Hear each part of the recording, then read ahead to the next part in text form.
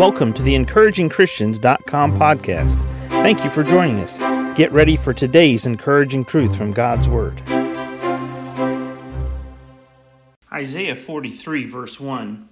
But now thus saith the Lord that created thee, O Jacob, and he that formed thee, O Israel. Fear not, for I have redeemed thee. I have called thee by thy name. Thou art mine. What does it mean to be God's?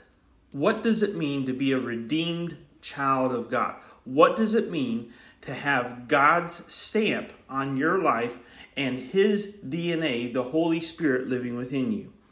Well, God says that His hand of protection is evident in a person's life when we are His. He says in verse 2, when thou passest through the waters, I will be with thee. When Israel went between water standing on one side and water standing on the other, God was with them. But notice He didn't say just in the past. He's saying when thou passest. In other words, it's going to be future tense. When thou passest through the waters, I will be with thee. And through the rivers, they shall not overflow thee. And when thou walkest through the fire, thou shalt not be burned. Neither shall the flame kindle upon thee. For I am the Lord thy God, the Holy One of Israel, thy Savior.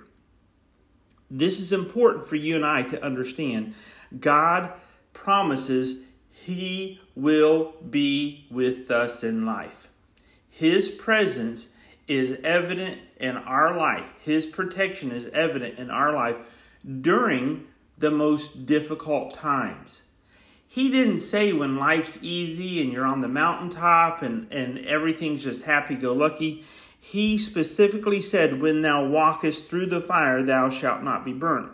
Neither shall the flame kindle upon thee. Now, this is important because kindling is what you do to start the flame, doing the process of consuming. A fire burns. It consumes oxygen. It consumes whatever has kindled on, whether it's hay, a piece of paper, a piece of wood, a building, a structure, a car. Whatever the fire has kindled on, that's what the fire consumes.